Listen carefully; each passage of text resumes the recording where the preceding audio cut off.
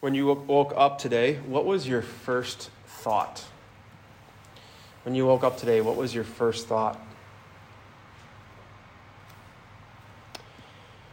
When our thoughts are focused on ourselves, our days typically are more discouraging and more dark.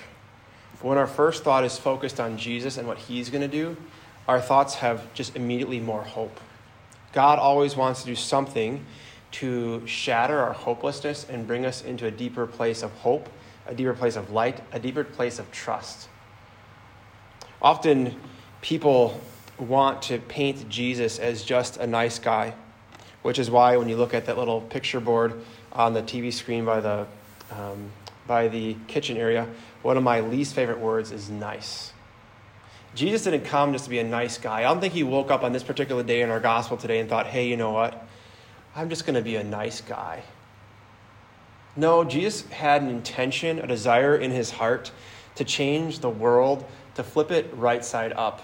So often I think that when we focus on ourselves, oh my gosh, all the stuff I have to do, and the Lord's like, your life is not about you.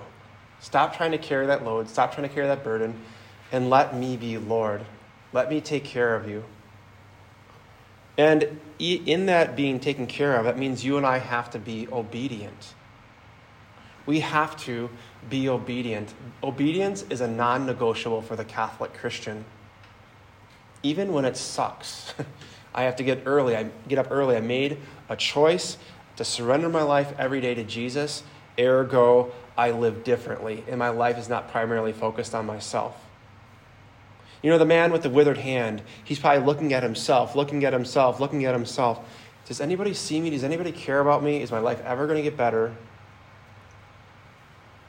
And he was in the synagogue every day around holy people, wondering, do they care about me? Does anybody see me? We've all been there before.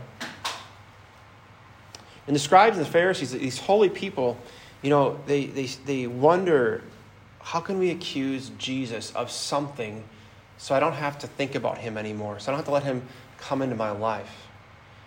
But Jesus knows their intentions. He knows their brokenness. He knows that they don't know the love of the Father. He knows that they're more concerned about the exterior rather than the interior. So Jesus says to the man with the withered hand, who is all of us, by the way, come up and stand before us. So he has a choice to make at that point in his life, just like you and I have at the first thing of the day we do, to be obedient or to be disobedient. What does the man with the withered hand do? He obeys the commands of Jesus. He rises. He starts that process of the resurrection, and he stood there, which means he had to wait in obedience to what Jesus wanted to do. So often you and I approach Jesus and we think, Jesus, do it. Jesus, do it. Come on, I'm snapping my fingers. Come on, God, do it. And it doesn't happen when we want it to. But the Lord's like, trust me. I'll take care of you in my time, not yours. Sometimes the Lord works immediately. Sometimes he doesn't. But what does Isaiah 55 say?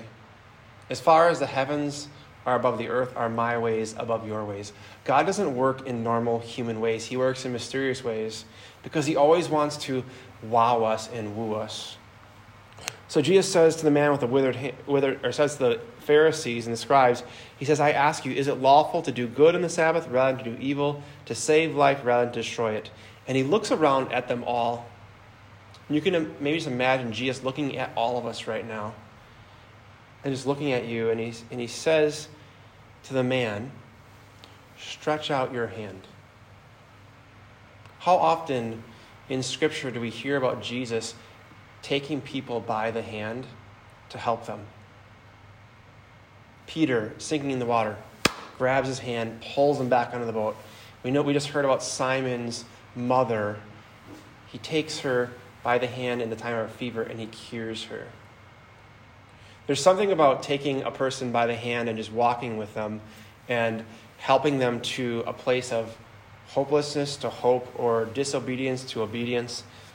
And the man, again, is obedient. He stretches out his hand, and because he was obedient, his hand was restored. How often do you and I even take our bodies for granted? And I'm not pointing fingers at you, I'm pointing fingers at myself. But how often do we just forget, I have hands, and there are people in the world that don't even have hands. I have feet, and there are people in the world who don't even have feet. I have eyes, I have ears, I have a functioning body. And how many people in our world don't have that? The joy of the man whose hand was restored wants to be put out right away by the rage of the Pharisees and scribes, because they want to figure out a way how to kill him. But when you and I are obedient to the commands of Jesus, not just when it's easy, but also when it's difficult, it allows others to see that they can do the same. You never know who's looking at you. That's the point of the gospel.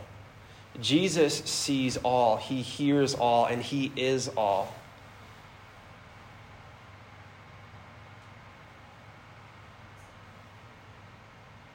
And he wants us to be all in for him. So that means you and I need silent time when you spend time with his word to understand who or what he wants to do today, to listen. But then when he asks you to do something, you have to be obedient and take a risk and walk in faith. Jesus might tell you to not do something today or to do something today. But how do we understand what his voice sounds like? By spending time with his word. If what he asks you to do is in accord with Scripture and tradition and the magisterium of the church, do it. If it sounds a little bit crazy, but still in accord with Scripture, tradition, and the magisterium, then do it. And watch what he does instead of what you have to do. If we wake up every day, oh my gosh, what do I have to do? It's so overwhelming. The Lord's like, your life's not about you. It's never been about you. It never will be about you. Once you figure that out, your life will be better. And know who you bring with you. You bring with you Jesus because you're at the Mass, and this word on this page is going to become flesh on that altar and come into you. And as St. Maximilian Kolbe says, it's not I that consume him, it's he that consumes me. Will you let yourself be totally consumed by Jesus today? Or will the ways of the world overwhelm you? Or will you live in fear and go to that hopeless place? What does Jesus want? He wants us to commit to obedience and to trust him. The withered hand is nothing for Jesus. Remember, he's looking at you, and he loves you, and he wants to do amazing things through you. Maybe when you're walking around on campus today, just be asking your heart, Jesus, what are you doing here? What do you want to do here? Do you want to work through me? Or do you want me to be like you and just look around and observe and love? It's important that we make a commitment every day to make sure our first thought is Jesus. And asking him, what are you going to do today? Last thing is, I am trying to kill the snooze button on my phone. I'm finding it to be one of the most evil things in the world because my first thought is sloth. My first thought is sloth. I'm taking care of myself in a slothful way. It's my fault if I don't get good rest. It's my fault if I'm not eating well. It's my fault. That's no one else's fault. But if I think of, by not hitting the snooze button, who can I pray for? The motivation is much greater. A life focused on what God's going to do and living for others is a happy life. And Jesus wants his joy to be in you. But that means we have to be obedient to his commands and live disciplined lives so his Holy Spirit can work through us more freely.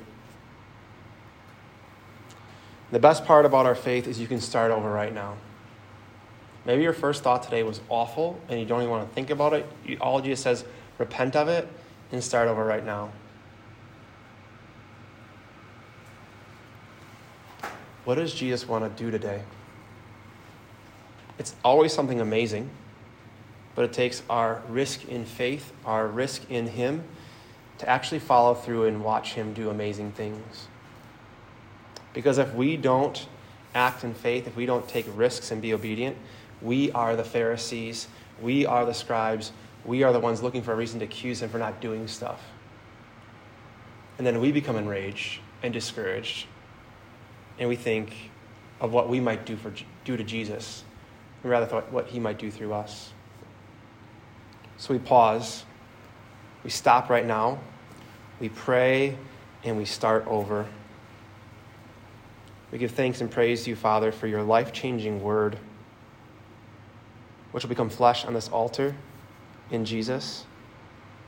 We ask that your Holy Spirit fall upon us and give us the grace to be obedient to the commands of Jesus this day, to know that he wants to do amazing things through us. Little or big, we pray for the grace to be obedient to the commands of Jesus. Amen.